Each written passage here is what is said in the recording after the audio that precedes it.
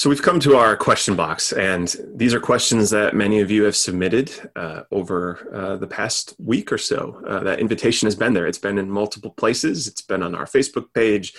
It's been sent out on Wednesday. It's been in our e-news. And so these questions are from those of you who chose to discern and ask a question. And in order to make this as random as possible, I'll just be rolling a dice and trying to figure, and Erica will have the master list of questions. And if I roll the same number, Erica, you can +1 or -1 it. You can have a penalty or whatever. You can adjust it as necessary.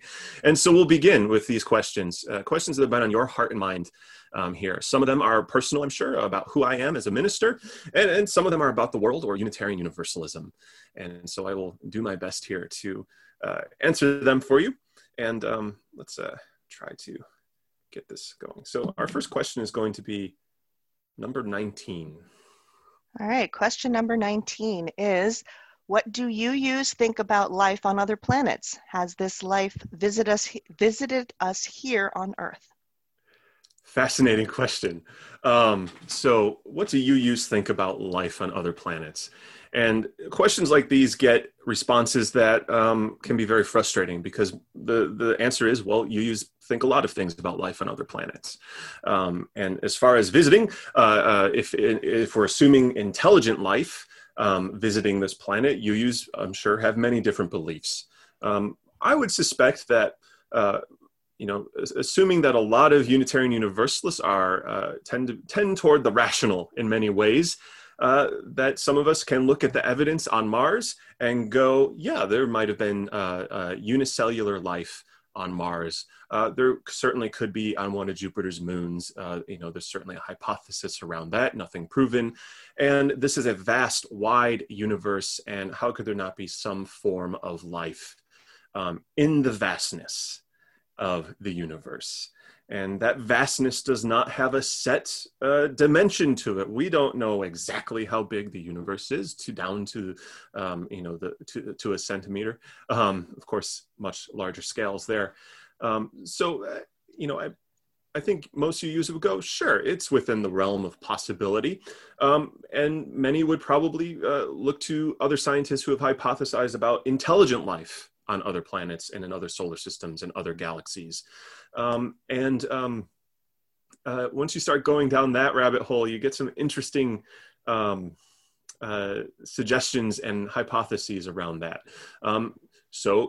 One hypothesis, and I'm blanking on the name right now, says, yeah, there should be countless intelligent civilizations, and they should have shown some evidence of coming through our solar system. Others will say, no, why would they find this little tiny solar system in some little unremarkable galaxy? Because our galaxy is, while beautiful, not the most remarkable one that scientists have discovered, or the most unique one. Other scientists will say that intelligent life often it leads to greenhouse effects or warfare, and that they've put themselves out of existence. Now, that's all speculation, and I certainly don't have a strong opinion about it. I certainly believe there's some type of unicellular life, and we've seen the fossil evidence, or at least the suggestions of evidence, I think, is where it is, not clear proof. The suggestions of evidence. And they've debated it, they've denounced it, and they've certainly supported it, and it's all over the place. So ask 20 UUs and you'll get 20 different opinions. As far as things like Area 51, personally, I don't have much opinion on that or put much stock in that, though I'm sure there are UUs that certainly have opinions around that. All right, next question. We're off to a good start. Number 11. All right, number 11. When we do return to in-person services, will you continue to live stream and do all the online stuff you've been doing during the pandemic? That's a great one. So will I continue to do the live streaming and everything I've been doing during the pandemic? And I hope the answer is no, but I hope as a community that we have an ever-growing team of support for ensuring that there is live streaming on our grounds in our sanctuary, that we continue to have more meetings online. I'm sure when there's an all clear, we'll all be clamoring to meet in person. So that will probably happen for a while. We'll just be so desperate to meet people in person without masks and sanitizer and 6 feet apart and all of that. But I would hope we would get toward a place where we prize accessibility of our meetings and of our church over the need to actually be in the building all the time. That has been one great benefit of this, is that people can come to our meetings no matter what. They don't have to drive 30 minutes or 40 minutes or 2 hours if they live outside of Lexington. If there's specific accessibility concerns, all you have to do is get on Zoom and get to the meeting. And that presents its own challenges, but it's certainly broadened the ability of people to attend and to be a part of meetings.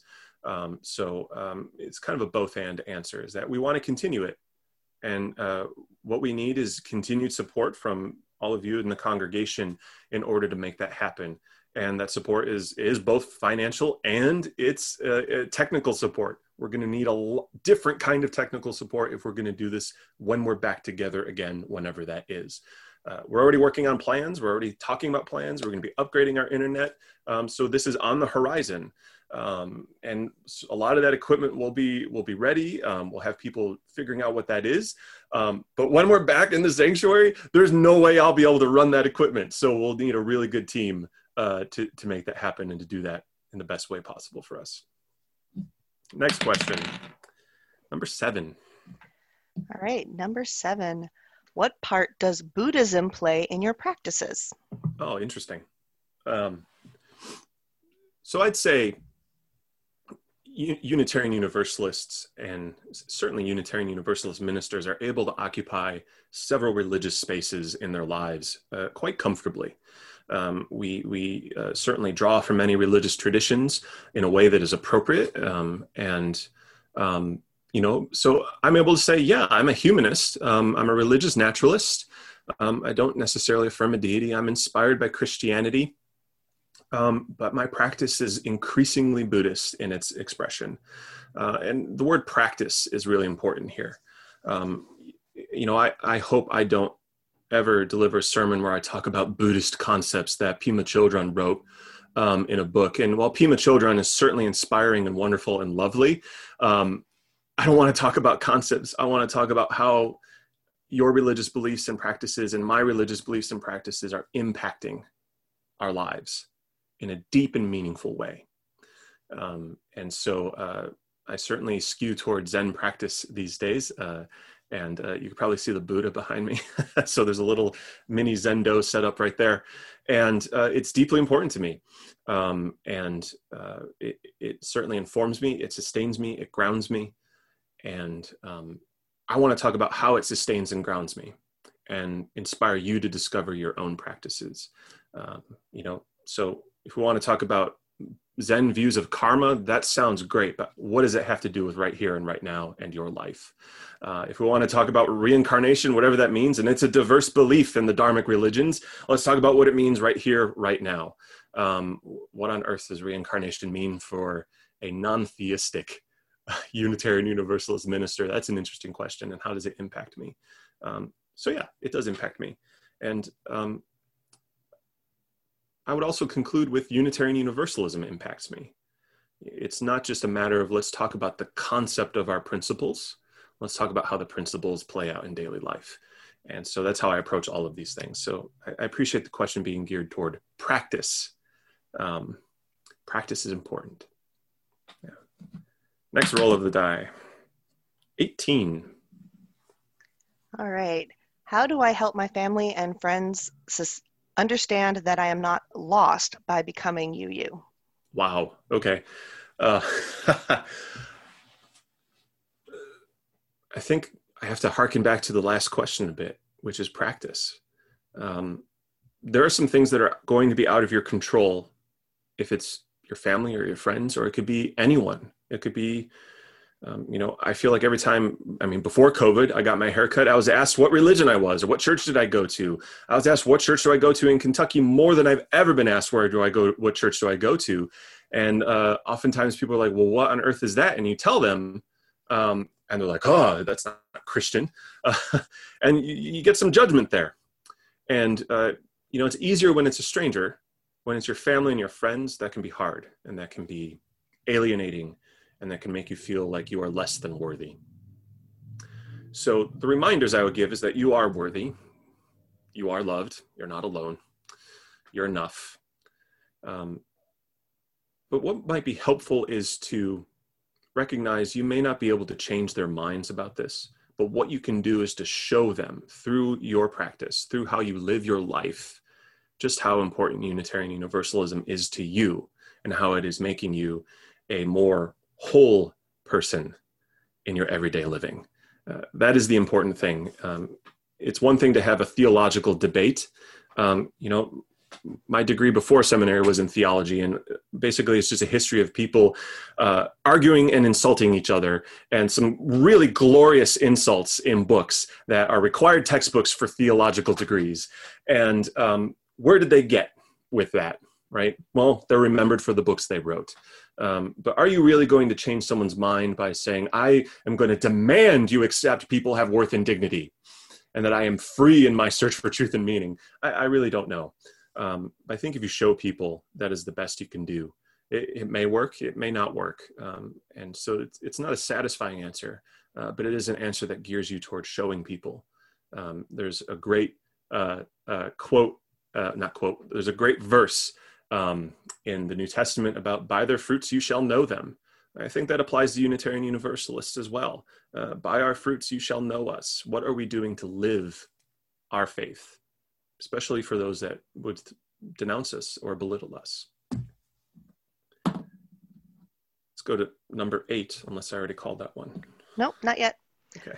In times of trouble, grief, sorrow, or terrible political news, what practice or reading or person do you turn to? Yeah. So I mentioned Zen practice before, and meditation practice is certainly an important part of this. But beyond meditation, I'm not a monk. I'm not living in a monastery, and so that is not my call in life to practice continually. I certainly ensure that I am doing things that will sustain me and pull me away from whatever is happening in the world or in my life, and not pull me in a way that I ignore it. I want to be clear in that language there. This is not about minimizing what is happening, ignoring it, and shoving it out of your view or your mind. It's practices that allow me to process what is happening, that strengthen me in how I'm going to respond. And also sometimes that response is just saying, I don't know. And that's a powerful thing to be able to say. For example, look at the immense political divide in our country and how that divide is growing ever wider. Are you alone going to be able to fix that? No, you're not. But you can certainly foster practices that facilitate strategies in order to engage that. So I've talked about running is very important to me, making sure I have that.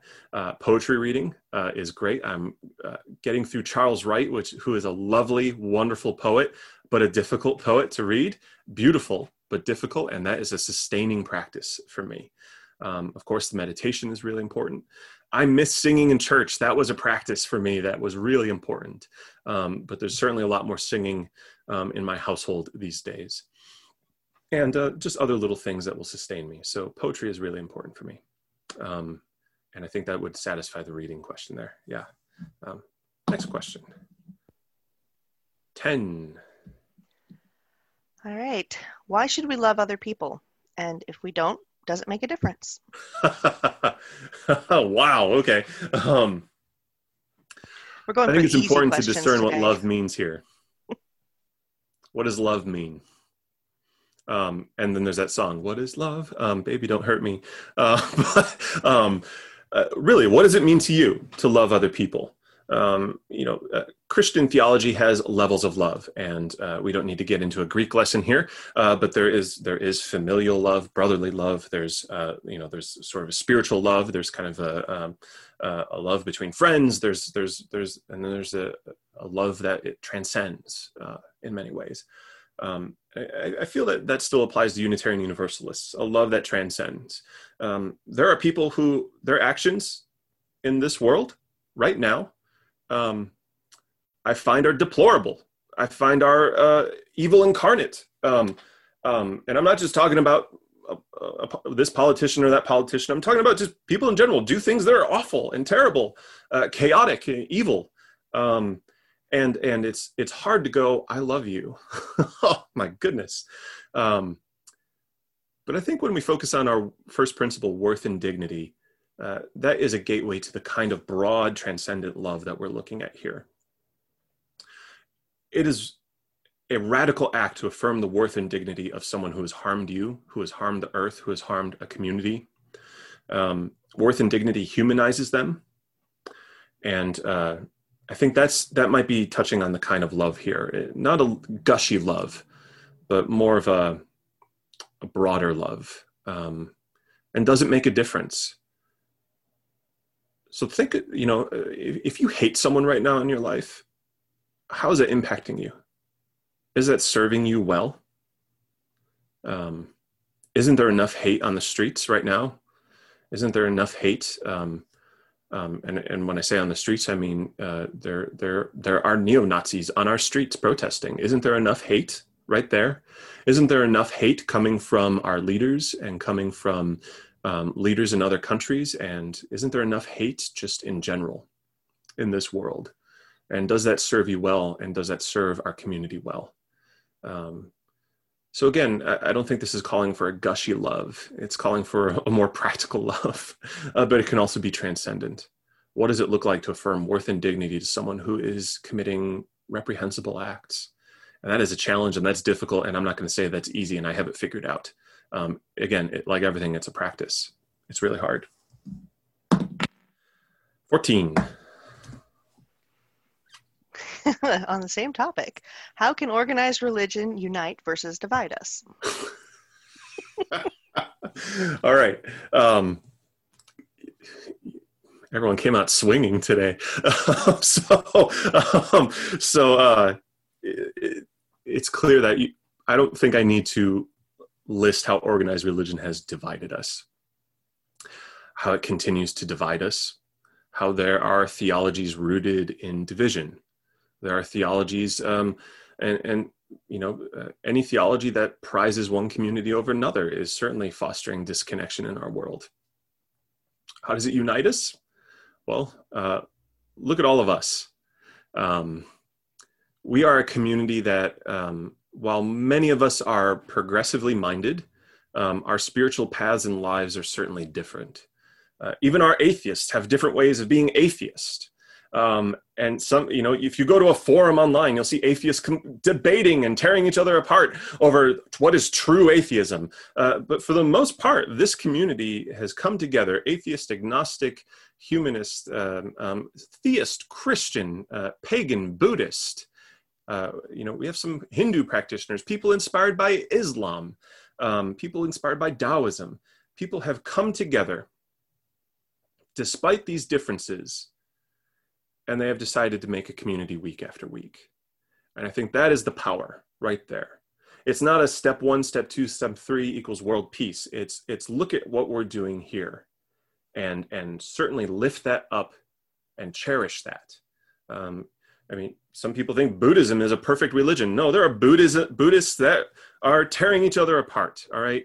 Some people, every year in the Holy Land, there are priests that are getting in fist fights over should the door be open in this church or should it be closed? Well, the Orthodox say it should be open. The Catholics say it should be closed. I would hope we would never do that as Unitarian Universalists. We're certainly imperfect, but I think we have the makings of modeling what it looks like to have a religion that doesn't foster deeper disconnection. Yeah. I think we can do a couple more. All right. I know I already did that one. 9? I don't know if I did that one. Nope, we haven't done that one yet. Okay. How can we modernize our church to ensure its continued existence? Interesting. The language there is interesting. So modernize, that's an interesting way of phrasing it there. And continued existence. So I would rephrase this question to be a discernment of who we really want to be and what are the things that we're talking about as far as modernization. If you're talking about a Southland experience, I would hope this church would say, no, thank you. If you're talking about improving our technology so that we can continue streaming and reaching more people, if you're talking about empowering musicians and people and perhaps commissioning musicians for new music that is UU relevant, but isn't the old German drinking songs turned into Protestant hymns, I certainly think that is possible. If you are talking about reaching demographics that perhaps we don't reach, and this isn't just age, this isn't just race, but reaching people we don't reach, there are certainly strategies that we can employ here. The crucial piece of this, now this is a question that we can easily say, just throw money at this, have a plan, have step 1, 2, 3, A, B, C, and we're there. But the crucial piece is not easily answerable. And it requires every single person to be willing to risk. Churches are sanctuaries. And if they change and modernize, modernize, that can mean, it means something different to me than it means to you or to you or to you or to you, right? So if we feel that's at risk, we can feel threatened. Our sanctuary might be lost. We might not know what our place is in it. And we have to approach it with curiosity. We have to ask hard questions. We might have to let go of some things if we don't feel it's appropriate for this community and who we are. Modernization doesn't mean looking at, well, the Pasadena church did this, so let's just copy paste that to UUCL. There was a movement to do, it was called Soulful Sundown, where they were doing this in California, and a lot of churches, UU churches, copy and pasted that service because it was growing, it was wildly popular in California, and it flopped in other regions of the country. And upon examining that, people realized that it just wasn't part of the DNA of those particular communities where they tried to make it happen. So it is not enough to copy paste. Throw out all of the corporate ministry books, the books that say, if you want your church to grow to 4 million members, do this and this and this. It needs to be organic, it needs to be soulful, and it requires every single person to have a part in that. And there are some things where it does require throwing money at it. Our budget, there are churches our size that have 3 times our budget, and they're in the same kind of income bracket that the UUA puts together as we are. And so we have to have some hard conversations about how are we funding the initiatives that we want to see in this congregation. But at the end, it does require a lot of people to make it happen. And so it requires shifting the culture of the church to have increased curiosity. Not that we don't, we certainly have plenty of it, but curiosity around change and what that means for us. Woe to the minister that says, we're going to modernize everything. Oh my God. And I wouldn't want to do that anyway. But it needs to have some grassroots initiatives that are cross-generational and include people who've been members for decades and people who are new members, and people somewhere in between that big spectrum from different backgrounds. So yeah, I wish I had an easy answer for you. 7. Oh no, 1. That's not a 7. That's a 1. All right. Last question. What do you think the most important thing our children can learn from experiencing this pandemic? Oh, that is a great question to end on. Wonderful. There are a lot of things that I feel we can certainly not just teach our children, but teach ourselves around this pandemic. So there's one part of this that I won't give you the answers, that you need to discern what you have discovered as a parent in this pandemic. And if you haven't discovered it yet, I'm happy to be a discernment partner for you to ask some open, honest questions to help facilitate some answers for you of what you've experienced here. And I think that'll be really crucial, is for you to discern that piece, because you might have some unique things that you've discovered in this. And really, all I can do is speak from my experience and what I've seen from my colleagues, my friends, and other people that I have engaged around this. And, the important thing, I think, above all else, is that this pandemic has called into mind, for many people, I know some people it hasn't, right? But for many people, it's called into mind an evaluation of what really matters in life. Our culture has been overworked, underpaid, overstressed, 24/7, All right. There's a reason why Americans, out of any other nation, don't use far less of their vacation and paid leave time than any other country. It's bewildering to Europeans why we are like this. And when everything stops, when all of the noise stops, when all of the rush and bustle stops, and it's certainly begun again in many areas, but there was a moment where there was a screeching halt for a large portion of our country. It wasn't all of it. There are some people that have never stopped, and that's a problem. That's a broader cultural problem that we can't fix today. But when everything stops and all the noise stops, sometimes those feelings and thoughts, that existential dread, come rushing to the forefront, and people are forced to reckon with their mortality in the face of a deadly disease, but also what really matters in your life. And I can't tell you what really matters in your life, but that category right there is the most important lesson here. And my hope is that this might inspire you to make that change in your life that you have always wanted to make. To take that risk that you know will lead to fulfillment and wholeness in your life. To center your family and your friends, meaningful connections in your life. To stop trying to climb some ladder that you'll never reach the top of, and instead spend time with the people closest to you. I fear, I really do, that the pandemic won't be the cultural reckoning that many of us hoped for at the beginning. And it's always hard to say that knowing that people are dying through this. But it has certainly been shining a bright light on the significant problems in our culture, that rush and hustle, that overworking, that overcommitment. Yeah, that's what I've got for you. Oh my goodness. So that was the last question for today. It feels like the amount of questions I would have had on Sunday morning. But the rest of the questions that you have will certainly be used to help shape some sermons for the coming church year. So that's how I'll make sure I make a note of that. But that's how you'll know your question is being answered. If you have a question that you were inspired to ask this morning based on something I said, please email it to me. I want to hear your questions, and I'll try to turn it into a sermon topic or something like that. If you have sermon topic ideas, I'm certainly open to hearing them.